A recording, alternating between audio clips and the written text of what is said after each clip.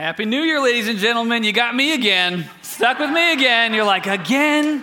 I brought my cousin, and he's here. That's good.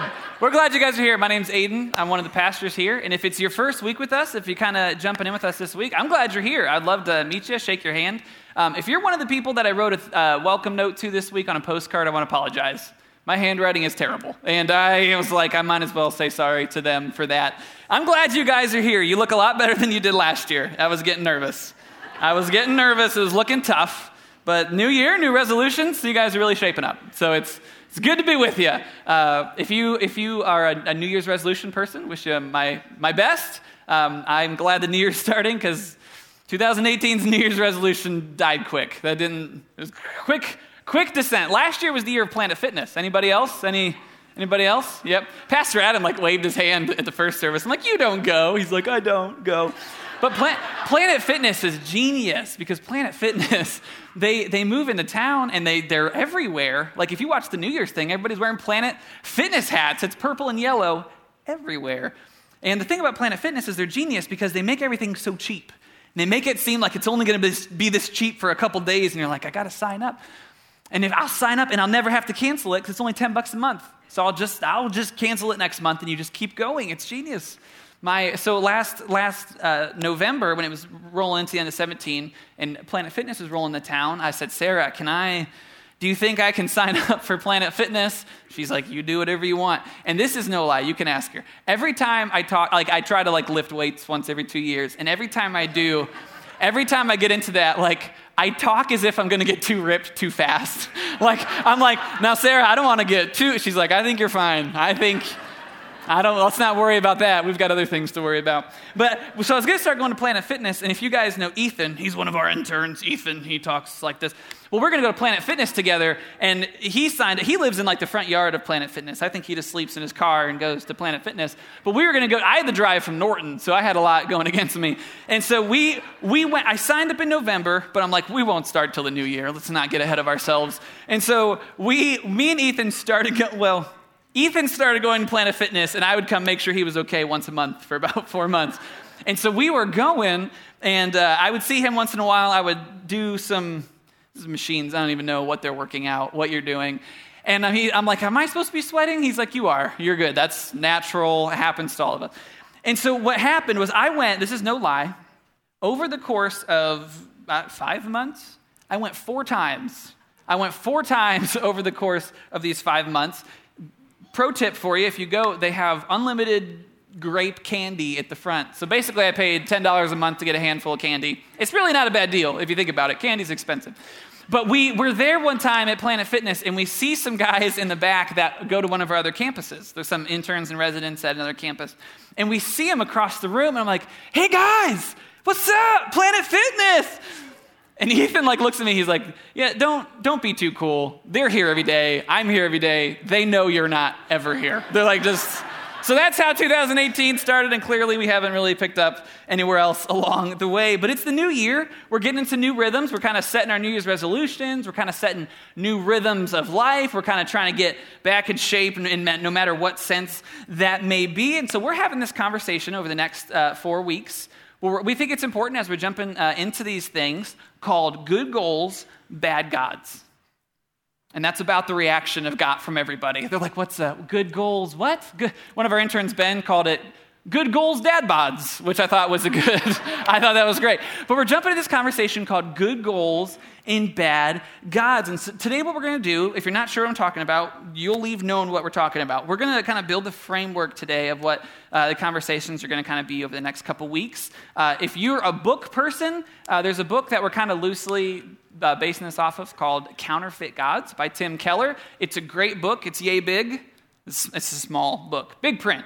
14 font. It's great. I'm a short book person. But we're going to be today, what we're going to do is we're just going to kind of set up the framework, and then end of the morning, we're going to jump into some scripture. So today, I kind of want to set the frame, and then we're going to open up Matthew 6 and take a look at what Jesus would have us know today. So good goals, bad gods. Let's define a couple things before we get started. First, let's define what we mean when we say goals. All right? We're just kind of walk through these things so we're on the same page. Goals, Google's definition is an object of a person's ambition or effort. It's an aim or a desired result, right? Goals are good things. I think about goals almost as milestones on a path to get us where we want to go, right? That they're kind of the milestones as we pursue whatever it is that we're pursuing, whatever that is. Goals kind of help us move along that way, right? That goals keep us challenged. They keep us moving forward. They keep us inspired. They kind of keep us focused. Goals, they're good things, right?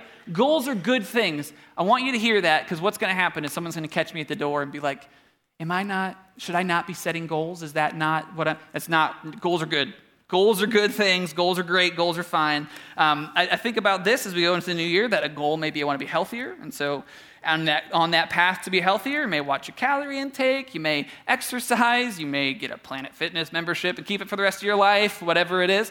So you kind of make these little goals along the way to being healthier. I think, man, this year I want to give more of my time, I want to give more of my money, and so you kind of budget. These are the things I want to do. These are my little milestones, my steps along the path towards my goal, right? Goals are a good thing. I saw this on one of Jimmy Fallon's videos, that someone on this Twitter thing, they wanted to read more. And so they're going to put subtitles on their TV, and that was how they're going to read more. I love it. I love it. But these goals are good things to get us where we want to go, and the goals get us to what is most important in our lives. So the goals are kind of the milestones, the pathway to what is most important. None of us none of us walk into 2019 like, I'm going to binge so much Netflix this year, it's going to be unreal. Like, that's not a goal. Goals are good things, right? Nobody's like, this little spare tire, I'd like it to look like there's just a floaty under my shirt. That's my goal. Nobody makes those the goals, right? Goals are good things. Goals are good things that help us get to our desired destination. All right, we on the same page? Goals, pretty simple. And then let's look at gods. What do we mean when we're talking about gods? We'll say it this way. Gods are the supreme or ultimate reality, a being or object believed to have more than natural attributes and powers to require human worship. We'll kind of say it this way. I think this is a powerful way to sum it up. A person or thing of supreme value. I think about gods are, we can say, the ultimate thing in our life. That gods are the most important thing, as the definition kind of says, they're the supreme thing in our lives, that it defines our lives. It gives us our identity. It kind of says who we are, right? A God kind of defines our lives. It directs our lives. It gives us value. It gives us purpose. It kind of determines where all of our time, where all of our money, where all of our energy, where all of our thoughts go. Those would be the things that are the gods of our lives, that it gives us meaning, all right? That something that would be a God, something that would be of ultimate value, would be something that gives our lives meaning. And it's something that we would say, if blank wasn't in my life, if blank was taken from me, if blank didn't come true, if blank ceased to exist, I'm not sure that my life would have meaning. I'm not sure my life would have value. All right, that's kind of what we mean when we're saying gods. And as we're having this conversation, maybe those things are coming to your mind on what those things are. We would say that those things should be capital G, God, right?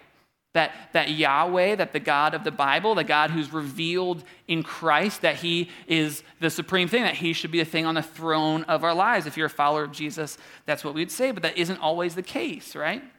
That isn't always the case. And so here's kind of the problem.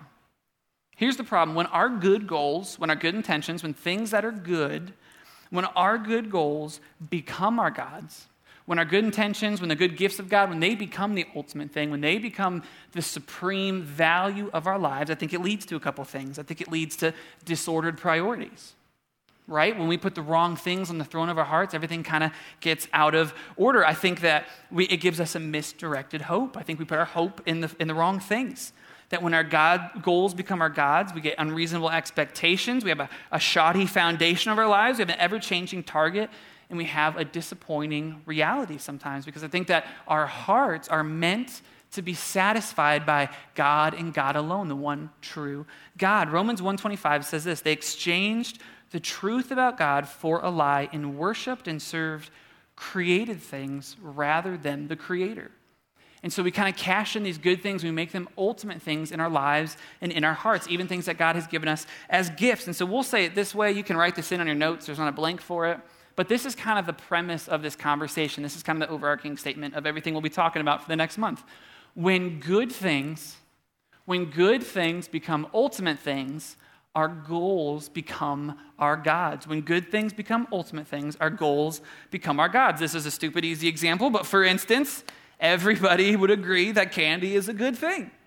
You can, for a little secret, $10 a month, Planet Fitness, you can get unlimited candy. So there you go. Purple Tootsie Rolls, but it's kind of the best. Candy is a good thing, right? I'm a candy connoisseur. I love candy. My dentist loves me because I love candy. Big fan of candy. But if candy is the ultimate food, if it's the only thing you ever eat, like you're going to die, right?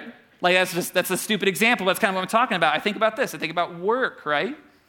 Work is a good thing. I think being a hard worker is something that God calls us to. I think it's a good thing. We'd all say it's a good value is being a hard worker, right? I don't get to hire anybody. They haven't given me that access clearance level yet, but I get to make recommendations. I'm like, you should hire him and him. And so I get to kind of scout residents sometimes, they're interns, and some of our interns, I got to kind of track down and find, and one of the things that was value was their work ethic, was kind of their grit through things, right? They were kind of gritty, and we love that. They're great.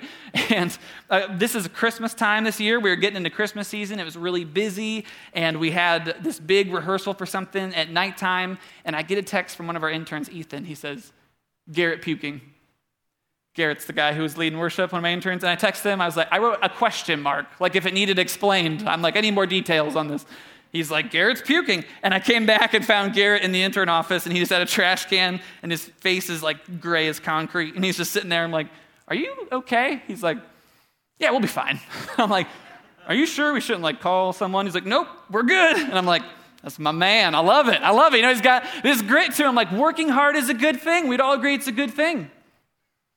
But I think a lot of us in the room, maybe wives in particular, would say that when work becomes the place where we find our identity, when my work is where my value is, where I find my meaning in my work and my work alone, if I didn't have this job, if I didn't have this position, if I didn't have this status at my job or the ability to do this job, then I'm not sure if I'd have meaning. I'm not sure if I would have value. That's not something we would say out loud, but we live that way, right? Or maybe here's another one. All the moms are going to slit my tires, and that's fine. My car is not great anyways.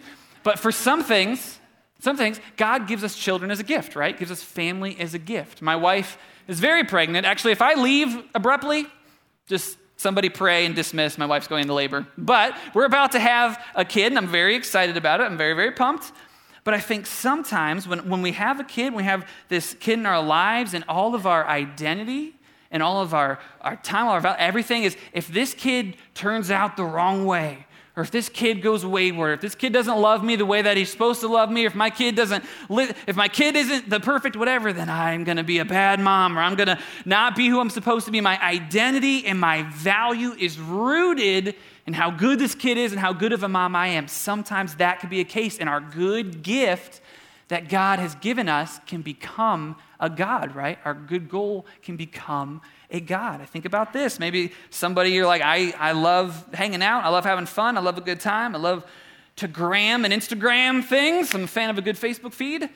But sometimes we're like, if this thing, if this job, if this relationship isn't super fun and isn't super exciting and isn't giving me all this joy, then I'm just going to find the next one. And these things, this fun, this pleasure can become our God, right? They can go from being goals to becoming our gods. And so this is what the Bible says. When these good goals, when these good gifts, hear me say the good things. I don't want one of the moms grab me and put me in a chokehold on the way out. But when these good things become ultimate things, when they become the thing that gives me identity, the thing that gives me value, the thing that gives me worth, the Bible calls this idolatry. And it's all throughout Scripture. It's all through Scripture. I know you guys are like, ooh, idolatry. I've been waiting for a good idolatry sermon all year long. That when I talk about idolatry, it makes you think of Indiana Jones and the Temple of Doom, like you think of like a glass bird or something. But stick with me. I think this is so important because nobody ever walks in. I think I've heard Dan say this before. Nobody ever walks into the office and is like, can I talk to a pastor? Idolatry is just really weighing on me. I need to get this idolatry. Like, no one says that. But we all of us make these good things, these good goals, idols in our hearts. We all do. And this is all through Scripture. The first of the 10 Commandments is kind of God's biggest hit, right? 10 Commandments. We've all heard of it, whether you've been in church or never been in church. The first of the 10 Commandments say this: You shall have no other gods before me.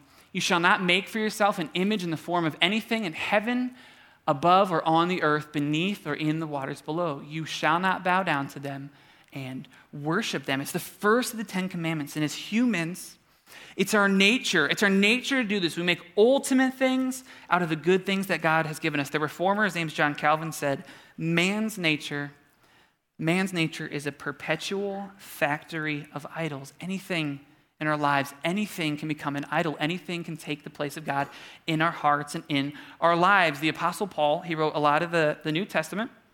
The Apostle Paul planted a lot of churches, gave us a lot of the New Testament in the Bible. A couple thousand years ago, he's in Athens. Now, I know when people start talking about history, you're like, it's okay, cool, Athens. Everybody loves Athens. He's in Athens, Greece. You all remember this from junior year in high school, like Athens, Greece is the center of the world.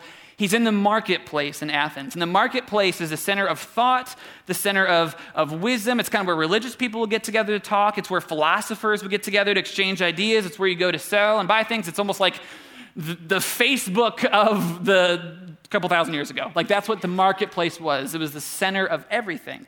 And Paul is there, and this is what it says in Acts 17:16.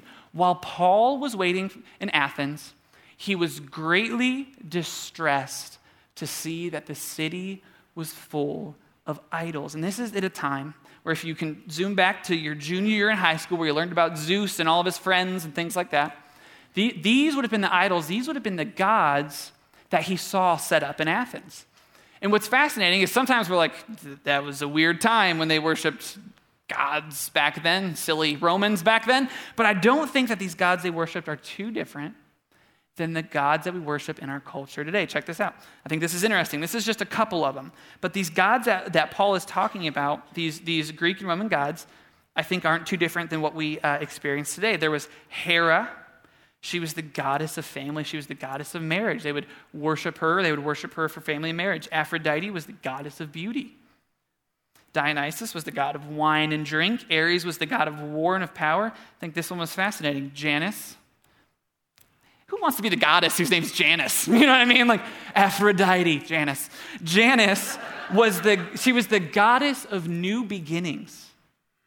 How often, if just this relationship, if just this job, if just this open door, if just that door stayed open, then, the goddess of new beginnings, or Aphrodite, the goddess of beauty. How much time do we spend on our bodies? These gods and goddesses are not too different.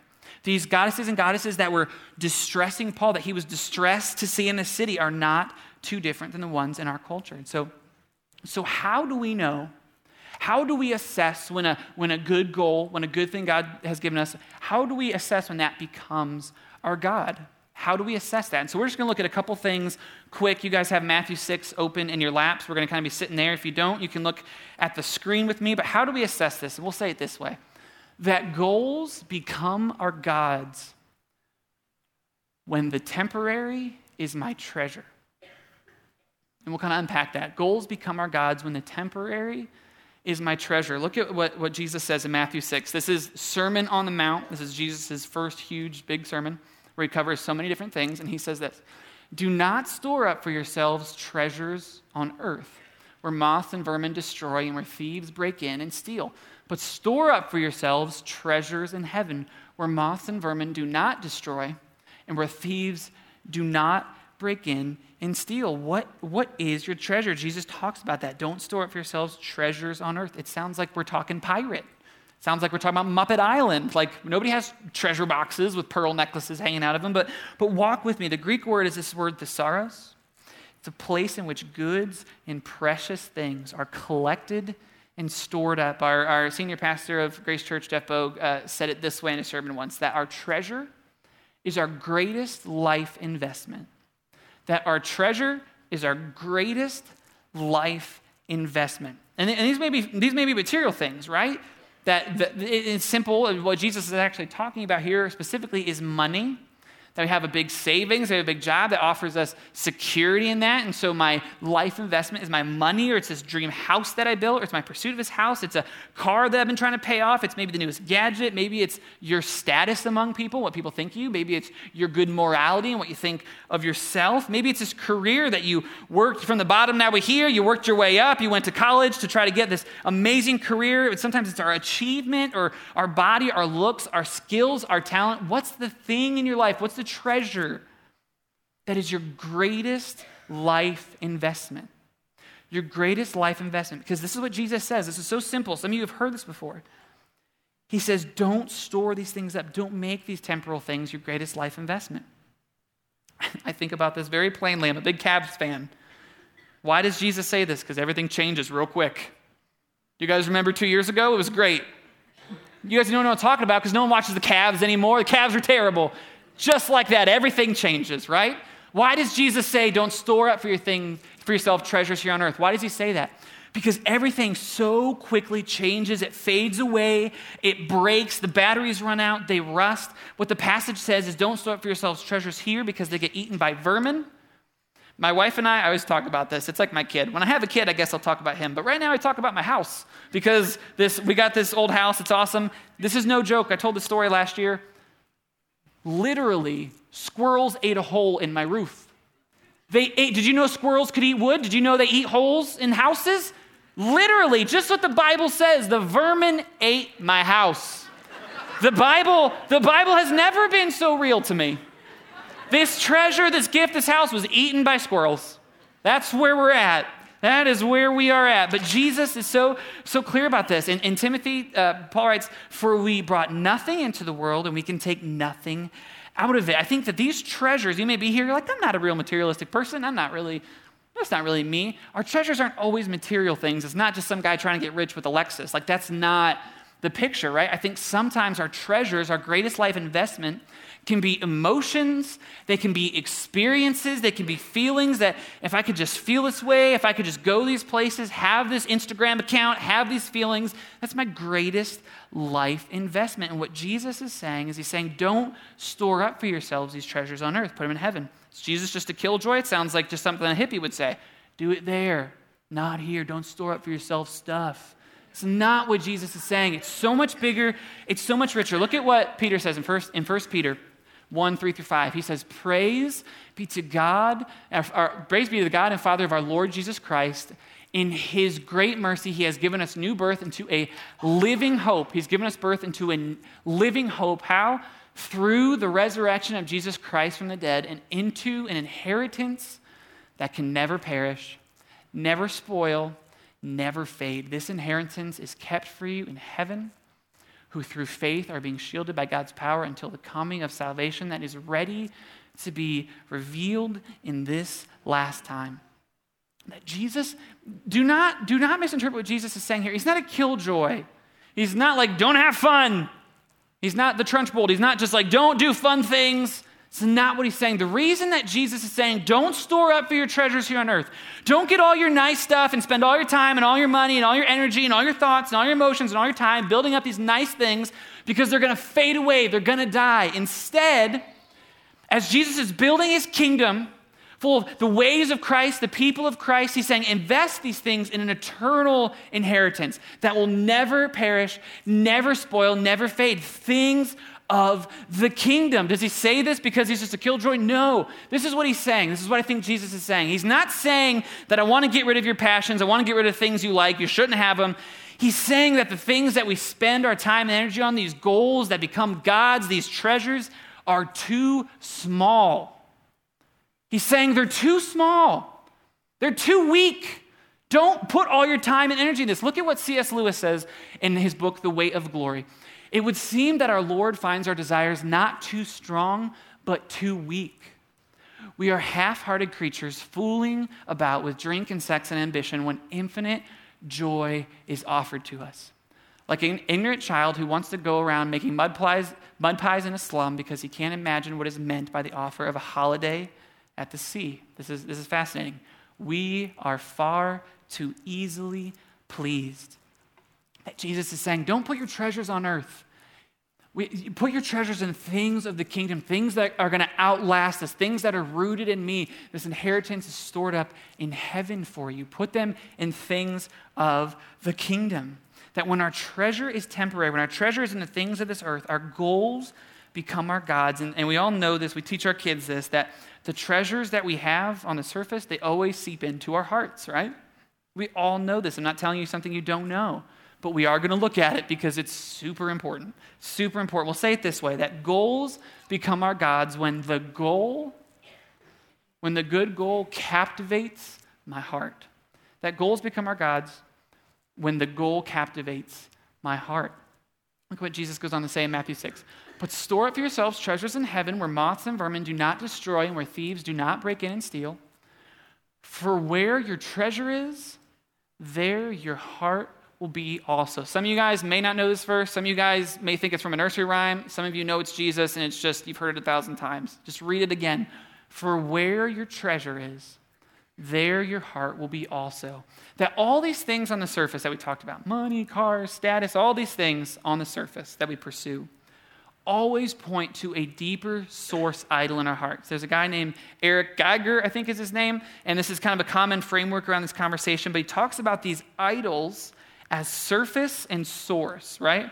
That we have idols on the surface, whether it's money or it's relationships or it's opportunities or it's whatever it is. We have those things on the surface, but they always point to a greater idol in our hearts. They always point to a greater idol at the source. The surface always leads into the source. And so we're gonna look at this for a second. I think that he sums up these sources in four different source idols is what he calls them. That all the things on the surface point to four different source idols. And again, this isn't original to me. I wish I was this smart, but I am not. But I will offer it to you because I think it's very relatable. So walk with me through this. See if you can find yourself in here. If you're someone who pursues a status and a good job, and you just want influence, you want everybody to think that you're so wise, you want them to think you're smart, you want them to think that you're strong, and this desires for these things, you may, if you have this longing for influence or recognition, have a source idol of power. That in our hearts, the thing that we want most dearly, the things that give us value and identity is having power, right? Power over situation, power over people, power over the systems. We want power, right? Is that you? Another one of these source idols that he talks about is if on the surface, you're one of those people that everything has to go the right way and everybody's got to be eating the right amount of things and taking the right amount of pills and everybody's got to be behaving the right way and everything's got to go smooth. Look at the plan. If you're somebody who has a longing for everything to go according to your plan, you may have a source idol of control. That you may have this source item of control. Man, everybody went to write down that one. Everybody's like, oh, wow, okay. But you may have a source idol of control. That's the thing. If I can just get control, then everything will be going great. If you're somebody, and I feel like this is totally me, I feel like I'm 4 for 4 under this thing. I feel like I'm just golfing perfect. But if you're somebody who you're like, man, I want the newest device, and I just want an easy situation. I want to avoid relationships that are just causing me trouble. I want to avoid tough circumstances. I just want to sit back. I don't want conflict. I just want everything to go smooth. I want everything to go my way. If you have this longing for just pleasure all the time, you may have a source idol of comfort. That if you can just find a comfortable scenario, if you can just be in a comfortable situation, then it doesn't matter what else happens. That's the ultimate thing in my life, is that things are just smooth and that I'm just comfortable. And the last one here is if you have this need for people to think of you a certain way, to think you're very moral, to think you have a very good status, people's opinions matter and I want to please people and I want them to think highly of me. If you have this longing to be accepted or desired, you may have a source idol of approval. So power, control, comfort, approval. Anybody else 4 for 4? Don't raise your hands. I feel so convicted as I look at this. And as we talk about this, the last thing I ever want is for us to come in here and be like, here's some things that we should shape up with. Like, I am not Planet Fitness. Like, this is not, I don't want us to just come in and be like, here's the things I could do better. Why are we having this conversation? Why are we doing this series? Why are we having this conversation today? Why do we go through these source idols? Why does Jesus say, where your treasure is, there your heart will be also? Why is that important? Because the heart of the gospel, the storyline of the Bible is that God is chasing after the hearts of his people. That God wants your heart. It's the storyline of Scripture. It's the storyline of the gospel. God wants our hearts. He wants the hearts of his people. Psalm 51 says, "You don't desire a sacrifice, or I'd offer one. You do not want a burnt offering. The sacrifice you desire is a broken spirit. You will not reject a broken and repentant heart." That God doesn't want you to throw $5 on the plate so you feel good. He's like, keep it. He doesn't want your perfect church attendance. That's not what he's after. He's after your heart. That's why he calls for a joyful giver. That's why he says sing gladly. That's why he calls us to serve. He doesn't want these things to become idols in our hearts because God wants our hearts. He's pursuing, chasing after our hearts. And here's the truth. The answer to all these things that become idols in our hearts, the power, the control, the approval, the comfort, all these things that we chase after in our hearts are found in Christ. They're found their completion. They find their true meaning in Christ.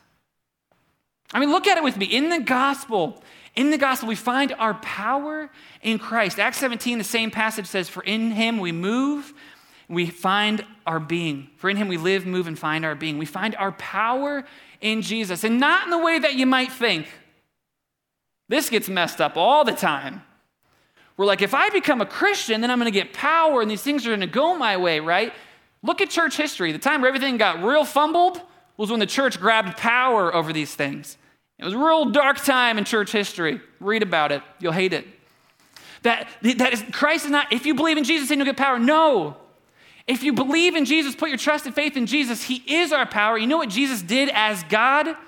That he who was God, that he humbled himself, that he did not consider equality with God something to be grasped, but Jesus humbled himself. He laid aside his power in order that he might walk and be one of us and die in our place. And he calls us as believers in the gospel to lay aside our power, to take up our cross, to trust him. Our power is found in Christ, and he calls us to lay aside our worldly power, to trust and find our power in him, that through the gospel, we are free to give control to Jesus. That the gospel calls us to surrender control to Christ because he needs our control. No, because you don't have it anyways.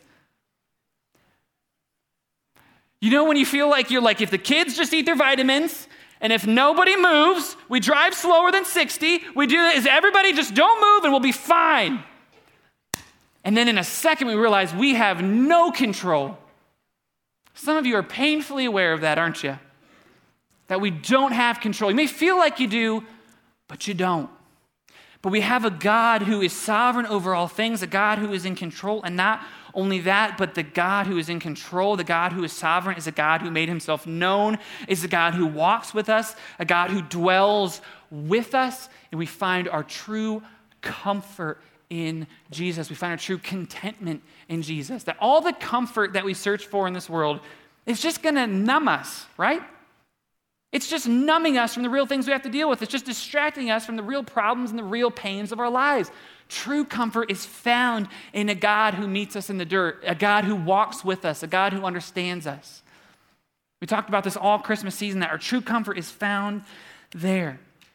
And if you're someone who has that idol of approval, and I think about this, the Bible, that we have right relationship with God, that God is holy, that he's created all things, that he sustains all things, that he holds all things together, that he has no beginning, he has no end. He's like a game of Monopoly, that God is above and all through all things. And that same God, because of Christ, because of what he has done on behalf of us, that we can stand before God, and what the Bible calls it is we're justified.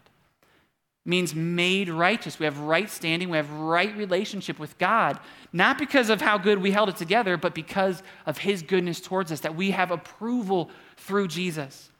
That all these things in the world, that we try to chase these things down, that we try to find all these things on our own, all these powers, all these controls, all these comforts, all these approvals, that they're found in Christ. All these idols, all these good goals that become gods are going to make terrible gods, because they're going to let us down every time, right? Our hearts were made to be satisfied by Christ. This passage kind of finds its ending here in verse 24, Matthew 6:24. Jesus says, "No one can serve two masters. Either you will hate one and love the other, or you'll be devoted to the one and despise the other. You cannot serve both God and here Jesus is talking about money, but you can substitute this for anything. You cannot serve both God and the easy life. You can't serve both God and my biggest ambitions to make me a great person. You can't chase both God and this little Disney romance, or God and you can't, because it's not talking about doing both these things. It's talking about you can't serve both. You can't make both the ultimate things. Both things can't be at the top. Both things can't be on the throne of our hearts. Why? Because what will happen, I talk to people all the time, is that we have these two gods. That we want to follow Jesus, we want to trust Jesus, we want to hold to the goodness of the gospel, but we also really want this relationship. We really want this money. We really want this opportunity. And what happens is when these things don't pan out, when these things don't work, when these things let us down, we get mad at God. We get, God, why didn't I get this other God that I really wanted? This God was going to fix everything. This job or medicine or opportunity or relationship was going to fix everything. Why'd you let it go? And God's like, you can't serve both. Not because he's some mean God who wants attention. That's not it. Because he knows that all these things are going to let us down. They're going to fail us. That all these things, we're not going to find our approval in these things. We're not going to find our power in these things. We're not going to be able to control these things. We're not going to find comfort in these things. We only find them in Jesus. That's what we sang about today. God of endless worth, tearing down my idols. Sometimes it hurts. I think most times it hurts. When God pulls those things away, all you parents know this. Kids like, give me these bowl of marbles. You're like, let's not do that. That's not a good thing to do. You all know this. God takes the things that are bad for us, replacing them with himself. And if you're like me, you're like, man, I'm golfing 4 for 4 on these source idols. Like I am aware of these things in my life, and what do I do? What does it look like? I think of a line to a famous hymn. It says, prone to wander, Lord, I feel it. Prone to leave the God I love. Like we all of us, myself above most of us, have this tendency to always be redirected towards these idols in our lives. This is our natural state, is to go to these things, right? And God's constantly calling us back. That is why through the gospel, Jesus gives us a new heart. He gives us a new heart. He gives us a new identity. He gives us a new life. Jesus is making a new people where the gospel is at our heart. And the truth is that we're walking on this earth, right? We all painfully know this. Paul says, I don't do what I should do, and I do what I don't. I'm not sure if I'm saying that right, but we never do the things that we want to do, right? That we want to follow Jesus, but I keep doing these things. That's the struggle, right? I want to put Jesus on the throne. I want to put Jesus at the center, but I'm always called to these other things. I'm always distracted. I always think that these things are going to make better gods. That's why the Bible calls us to daily keep in step with the Spirit. To daily be reminded of his goodness. That's why when we gather, that's why we sing the songs that we do, that we're reminded that he is the center, that we're reminded that he's great. We together as a people are being reminded of this. That's why we give. Newsflash, like God doesn't need your money. He's going to be fine. Like he's going to be great. He's doing well. God's doing well. Alive and kicking. Doesn't need your $10. But he wants us to give because he doesn't want that money to become an idol in our heart. That's why we serve one another. He doesn't want your preferences and the way I want things to become an idol in our heart. That as we gather, we're laying our lives down just as who? Just as Jesus. I ask myself this as I walk through these things. Do I trust that Jesus is better? Right? Like, do I believe that the approval that comes from God is better than the approval that comes from others? Like, I may know that it is, but do I believe it? Do I believe that his grace is sufficient? Do I believe that my true comfort of all things is found in him? That Jesus doesn't give us, here's a little, you adjust these things, your life may be a little bit better. He doesn't give us like an updated life. He gives us a new life. He gives us a new identity. He calls us into a new existence. I love what Paul says in Philippians 3. This is my prayer for us as a church. This is a prayer for myself, is that this is what Paul says. He says, whatever were gains to me, I now consider loss for the sake of Christ. What is more is that I consider everything a loss because of the surpassing worth of knowing Christ Jesus, my Lord, for whose sake I have lost all things. I now consider them garbage that I may gain Christ. That when we see the grace of Jesus, the forgiveness of Jesus, the love of Jesus, the power of Jesus, that all these good things, all these things that are fine, that are good, they pale in comparison.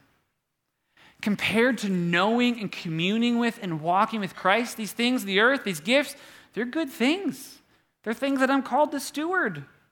I want to steward my family, steward my body, steward the world around me. I want to take care of these things. I want to glorify God with them. I don't want them to become the ultimate things. That Paul says, everything I once considered gain, I now count as loss compared to knowing the goodness of Jesus. And if you're here and you're not sure what you believe about this whole God thing, my prayer for you is that he may crash in your life in such a way that you may taste the goodness and beauty of Jesus. And if you've been in church since you were like a day old, my prayer for you is the same. That Jesus would crash into your life and that you might taste the goodness and mercy and grace of Jesus. Will you guys pray with me this morning? God, we're so thankful that you are over all things. We're so thankful that your grace is sufficient for us. Jesus, if my friends are like me, we cling to so many things that if they weren't in our lives, we're not sure if we'd have meaning, we're not sure if we'd have value, we're not sure if life would be worth living. And Jesus, I pray that through your grace alone, through your strength alone, by your mercy alone, that you might help us to put things in their proper order, that we might keep in step with the Spirit, that we might keep you on the throne of our hearts, trusting your grace, trusting that comfort is found in you, trusting that our approval is found in you, trusting that we can lay down the power that we gain on this earth because you did, and that control is yours and yours alone. Jesus, help us as we go to trust you. We cannot do these things on our own. We can't just clench our fists. And Jesus, we need you to tear down our idols. We need you to make you the center of our lives, Jesus. I pray that you might call us to yourself.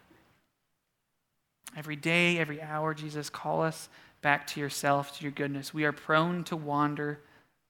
We're prone to leave you, Jesus, but you are a God who chases after our hearts, a God who pursues our hearts. And so we praise you because of that. We gather because of that this morning. We're thankful that your grace meets us where we're at, not where we ought to be.